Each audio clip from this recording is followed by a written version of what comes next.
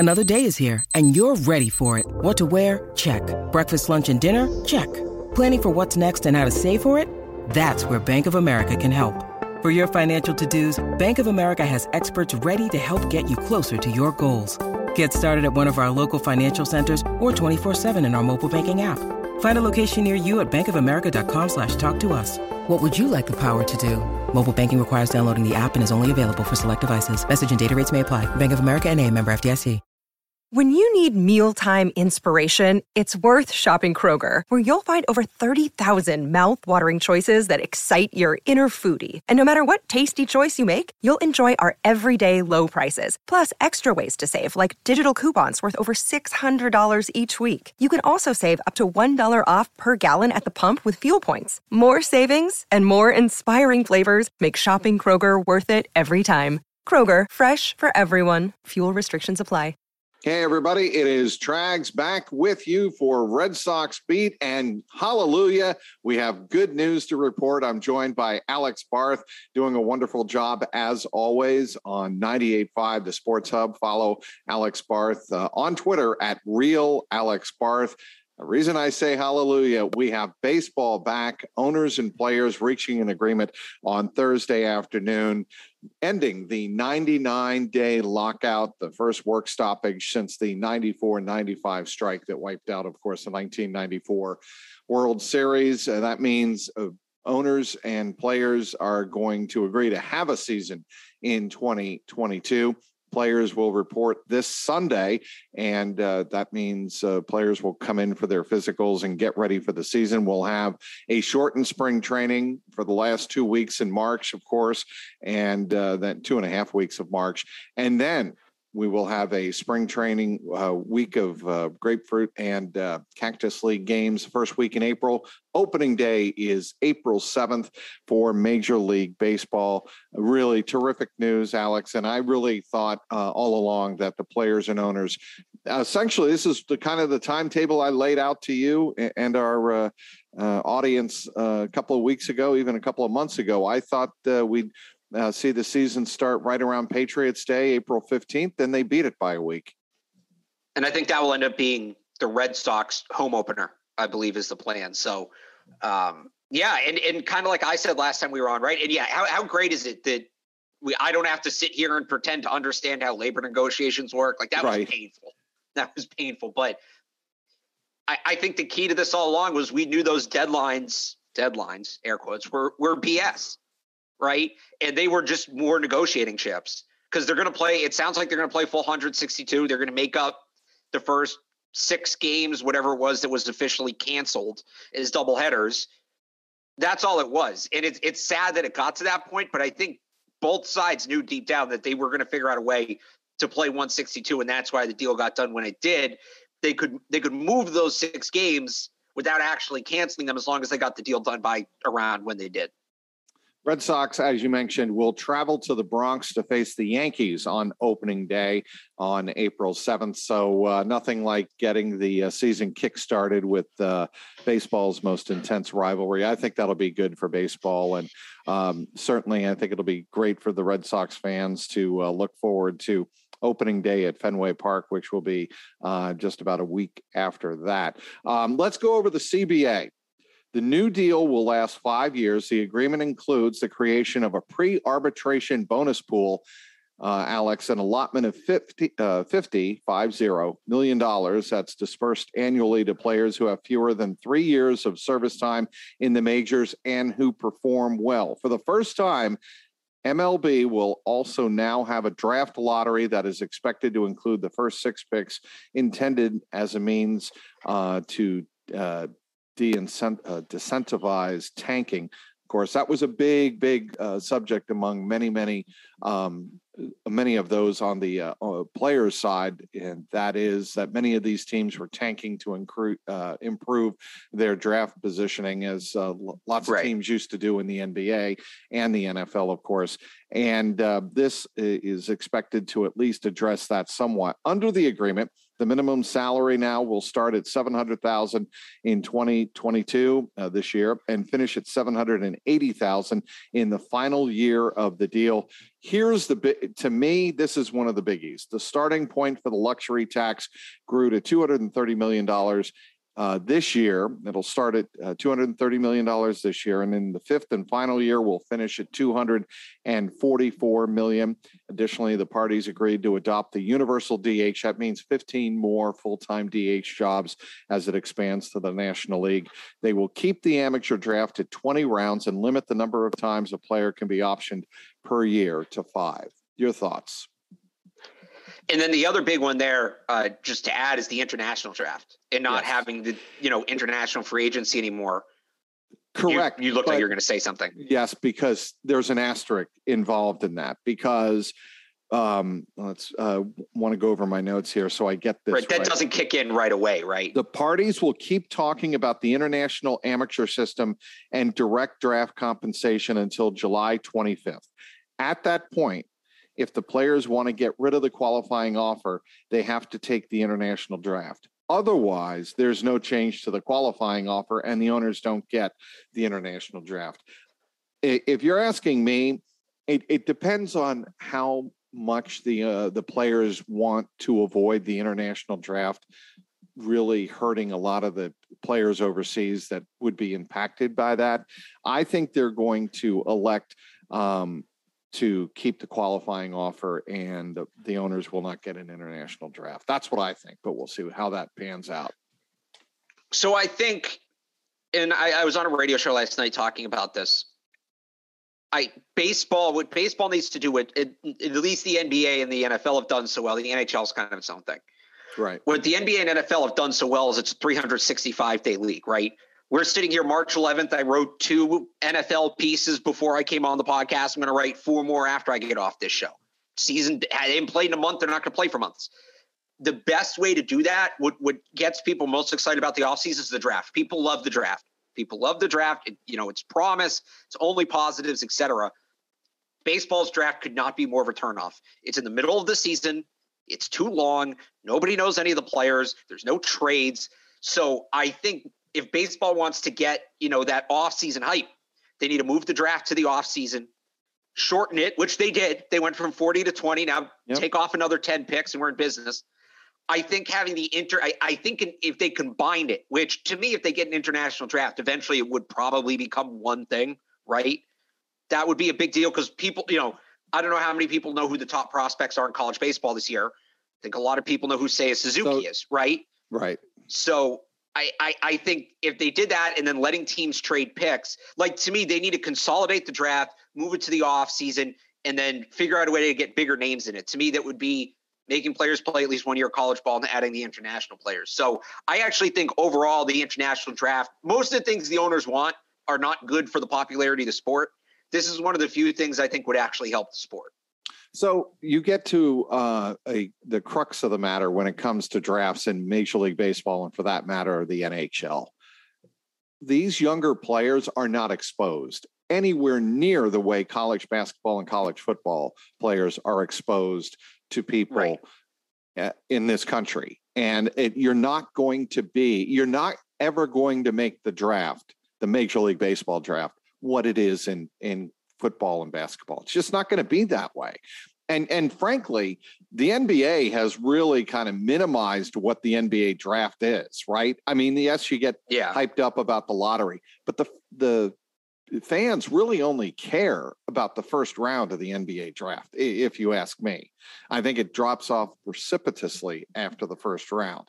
Well, I think that's even true with the NFL, right? With day 3. No, I disagree because I think with the NFL, so many teams go into the draft looking to fulfill needs on day 2 and day 3. And you have so many people at the end of day 3 grading drafts. Everybody wants to know how their team graded. Nobody's doing that for Major League Baseball because there's just too many obscure players that really don't know anything about. Sure. So some of the scouts may know in the organization, deep down into the system, scouts. But other than that, people just won't know until they see them on the field in spring training. So again, but this is a longer process thing, but you cut the draft down to 10 rounds maximum. If you want to do a minor league draft after that, do that on your own time. I don't care. You cut the draft down to kind of like they do the minor league Rule 5 draft, right? Right. Cut the draft down to 10 rounds maximum. Again, let teams trade picks, because then it's, in addition to being about the players, right? You could trade a first round pick for a second and a third.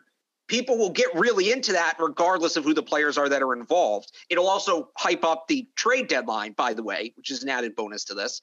And I think, and I don't know how the union would feel about this, and this is probably an extreme jump. You'd make players play at least 1 year in college. And then what the MLB could do, which the NFL is great at, the NBA is great at, the NHL is getting better at, Major League Baseball does nothing for college baseball. They have zero interest in it. They don't promote it. They don't talk about it, right. Nothing. Major League Baseball needs to take an active interest in college baseball, because if, they're talking about it, then, so again, I'm not just saying like, oh yeah, move the draft to January and it'll be great. No, there's multiple steps that need to be taken here. But if baseball wants to compete with the NFL and NBA, you need an active offseason. Part of that is free agents not waiting until spring training to sign. But I don't know how you solve that issue, right? NFL, NBA, NHL, the second that deadline begins, deals. Baseball, that was supposed to be last night. We still don't have anything. The other thing is move the draft to the offseason and make it an event. And that takes numerous steps. But I think that would be I think that would be an underrated investment for the league if they could figure out a way to turn the draft into a real event. I am speaking with the one and only Alex Barth of 98.5. The Sports Hub does a great job of following all things Boston sports. Follow him on Twitter at @RealAlexBarth, all one word. Basketball, of course, is in full steam for both pro and college hoops, and MLB, as we've been talking about, will soon be back in business with spring training and opening day set for April 7th. From all the latest odds, totals, player performance props, to where the next fired coach is going to land, BetOnline is the #1 spot for all your sports betting needs. Head on over to the website, or of course you can always use mobile devices to sign up today and receive your 50% welcome bonus on your first deposit. Use our promo code CLNS50 to get started. And it's not just basketball. BetOnline is your source for hockey, boxing, and UFC odds. From sports right down to your very favorite Vegas casino games, BetOnline is your #1 online wagering destination. BetOnline, the fastest and, yes, easiest way to wager on all of your favorite sports and play your favorite games. BetOnline, where the game starts. All right, taking care of some business here as we're back with Alex Barth on this episode of Red Sox Beat on the CLNS Media Network. The Red Sox home opener, we mentioned when I thought it would be, and I want to get this correct. Here it is. Home opener will be Friday, April 15th against the Minnesota Twins. Of course, that is Patriots Day weekend. That 4-game series against the Twinks will finish with the Patriots Day Monday morning, April 18th game at 11:10.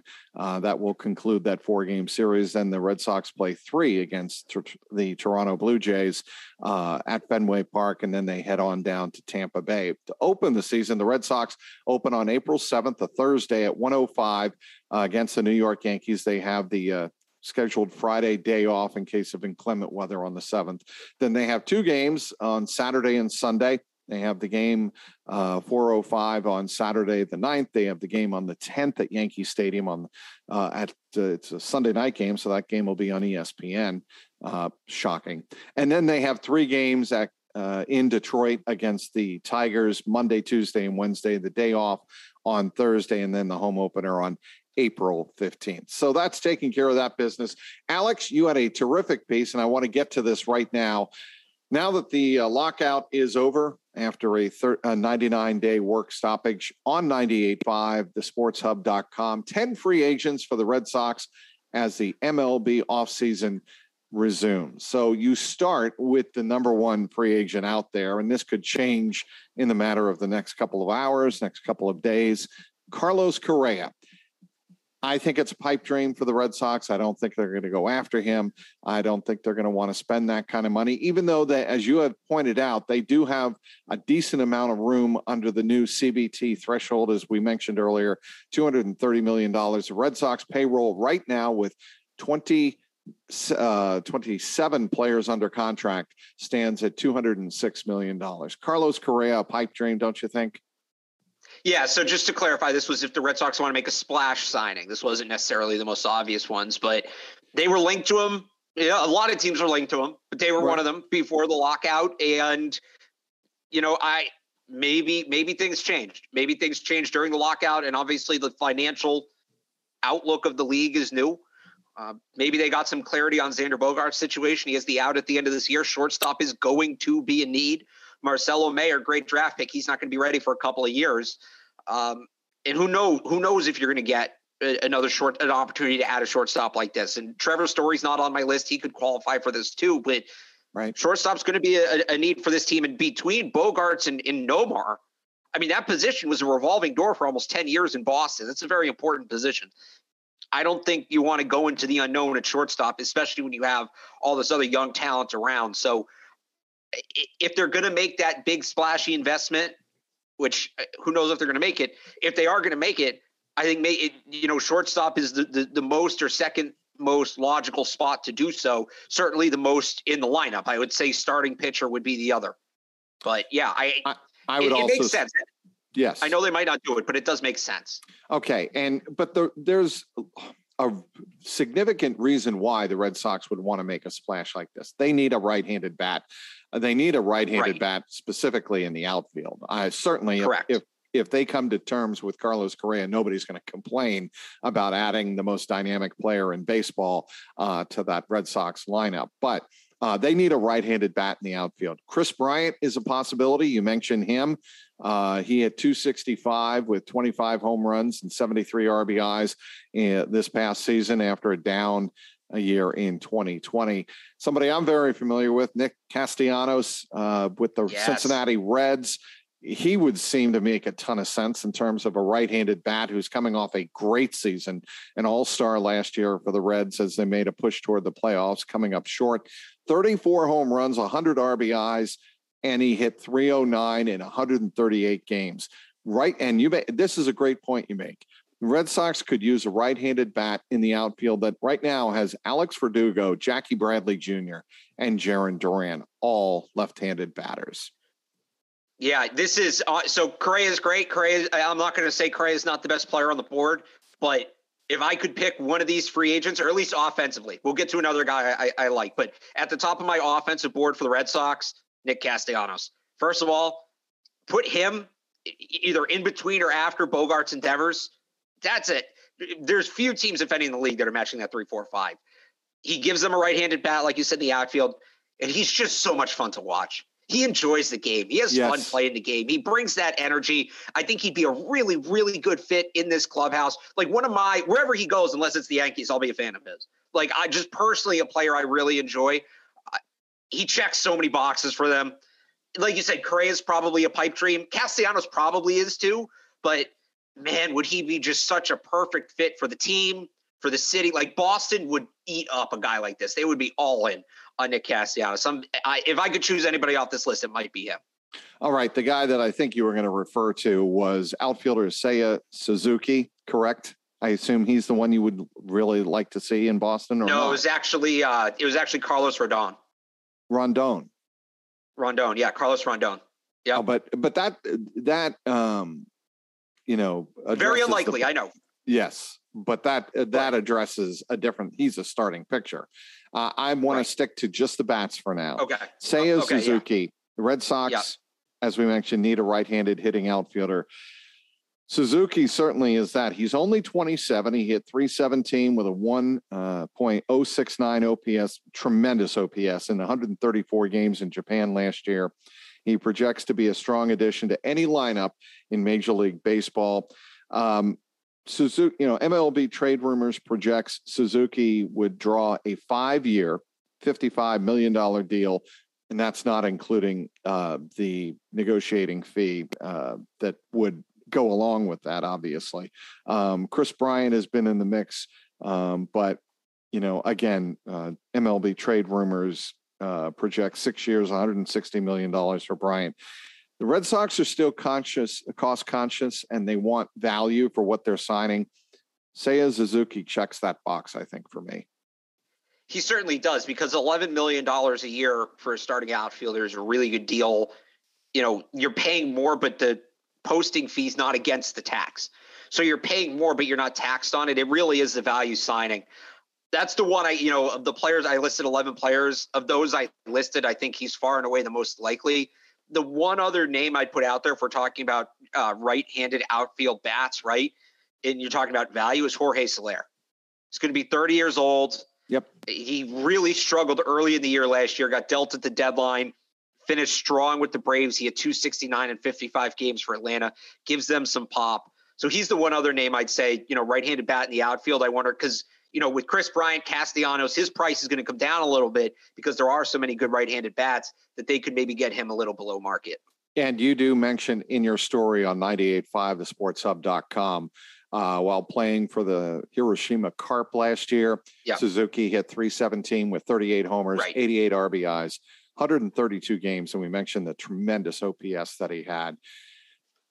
Look, I think the Red Sox have been, linked to him pretty much since the Braves won the World Series last year, and ever since the postseason or the offseason began, then was obviously interrupted in December by the lockout. He's been a name that's been tossed around by those close to the Red Sox as somebody who would likely be a great fit in Boston. Yeah, and I mean, there's been a lot of smoke. The Japanese media, I believe, have said it's more or less a done deal. He's going on Koji Uehara's podcast, and I think he's been pictured wearing Red Sox hats. Like, it feels like they just got to, dot the I's and cross the T's with him. But yeah, no, he'd be exactly what they need. It's, kind of their way of doing business. The only holdup is a lot of times the Japanese players want to be on the West Coast, so they're closer to home. That would probably be the biggest roadblock, I would guess, at this point with him. Besides that, he feels like a definite fit and somebody they seem to be strongly in on. I think they should sign Jose Iglesias. I've always liked him. I think he's a solid fit, and he's low risk. And I want to see him come back as a guy that can really play great defense at second base, and you can move him around the infield as well. Yeah, I mean, he's probably not at the top of the free agency list. He's a guy I'd assume they can get back for value later in the process before opening day. It hurt them not having him in the playoffs last year. He was signed beyond the deadline and he wasn't eligible, but he makes a ton of sense to bring back. They still have that hole at second base. I don't think they want to plug it with the long-term deal because they have Jeter Downs on the way, right? They don't want to give somebody a 5-year deal when Downs will probably, I don't think it will be up this year, but probably 2023 at the latest 2024. So yeah, Iglesias and Arroyo, maybe Kike Hernandez factors in a platoon there. That feels like the best way to handle it. All right, let's Jen McCaffrey of The Athletic also has a great piece.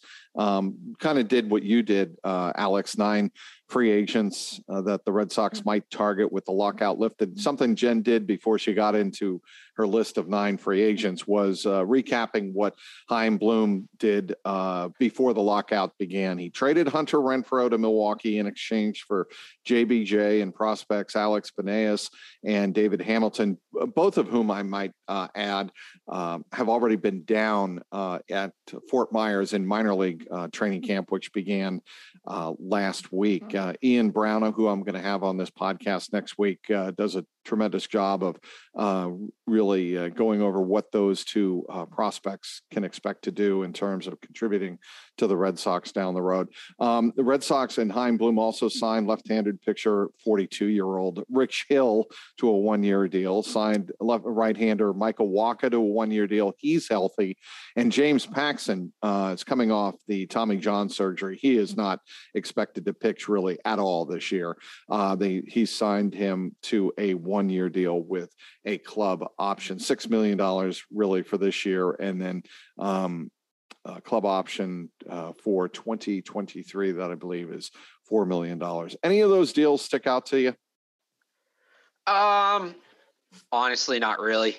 It just feels like they know that they have Chris Sale, Nathan Eovaldi, Nick Pivetta, right? And then they're just going to put the rotation together behind that. I think it's going to be an on-the-fly thing. They got 7, 8 candidates for those final 2 spots. We've talked about this before. I think unquestionably one of them should go to Garrett Whitlock. You think he belongs in the bullpen, but I do. It feels like they're just going to piece it together. You know, you hope between 5 of those guys, and then they've got some kids as well, right? Connor Seabold got called up, made his debut last year. Brian Mott is coming off Tommy John. We'll see if he's ready. Throw them all against the wall, see who sticks. You really just need 2 or 3 of them to stick, and you hope it works out. Tell me what's going to happen with JD Martinez. He's 34. He's going to get $19.35 million this year. Yeah, so his situation is really interesting now because part of this agreement, the designated hitter, and I think you mentioned this earlier, the designated hitter is now adopted in the National League. So essentially, his trade market has doubled. He realistically wasn't going to play in National League. He's a designated hitter at this point through and through.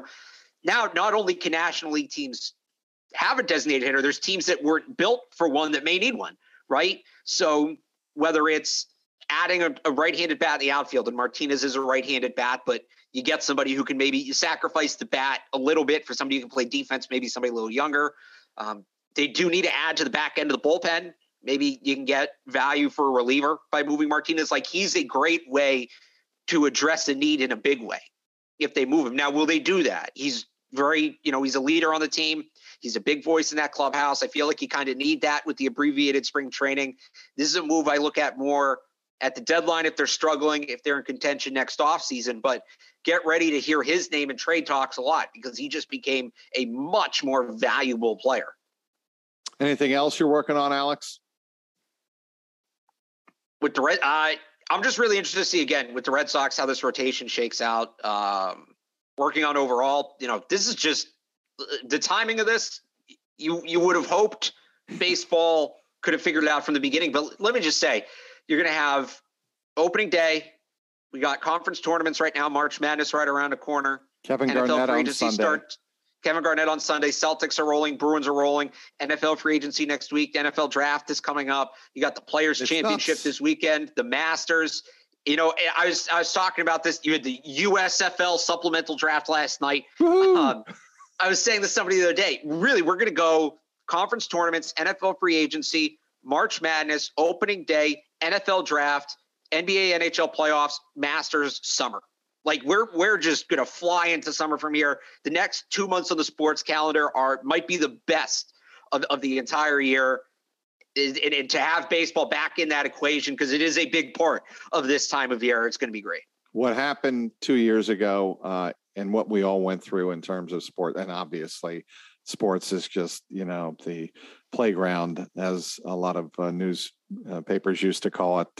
It is a toy room of real world life situations and what we went through with COVID. But, we missed a lot of that a couple of years ago. And now it feels like, with the way you just very articulately or just very I was going to say did a great job of articulating what's going to be on the schedule in the next couple of weeks, the next couple of months.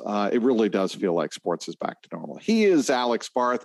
98.5, the Sports Hub, does a great job covering all things Boston and New England sports. Follow him on Twitter @RealAlexBarth. Alex Barth, I'm Mike Petraglia, and this has been the Red Sox Beat podcast, powered by CLNS Media.